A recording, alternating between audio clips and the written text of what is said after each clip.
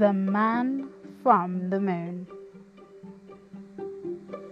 Most people think that the moon is empty. It certainly looks empty, but there is a man who lives there who is very clever, and he knows how to hide it. Every night, the man from the moon puts on his spacesuit, steps into his candy-striped rocket, and zooms off into space to explore the planets. But you never see him because he always takes off from the other side of the moon. "I love space," said the man from the moon one night as he shot past stars and planets. "Get ready for an adventure, little rocket. Tonight we're going to visit a new world." They landed on a very strange planet. It was covered with forests of bendy trees. The man from the moon climbed the trees and played with some purple aliens who lived in them.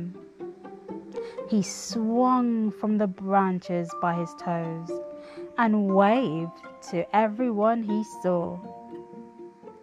"This is the best planet ever," he said. "I wish there was somewhere like this on the moon." The purple aliens were very curious about the rocket. They climbed on it and peered into it and patted it. And while the man from the moon was looking the other way, the bravest alien of all crept inside and hid under the seat. When it was time to leave, the aliens gave the man from the moon some snacks for his journey. He waved goodbye and blasted off in his candy-striped rocket. But halfway home, the stowaway alien crawled out from under his seat. A big, beaming smile spread across the face of the man from the moon. "There's going to be a little bit of the forest on the moon after all," he cheered.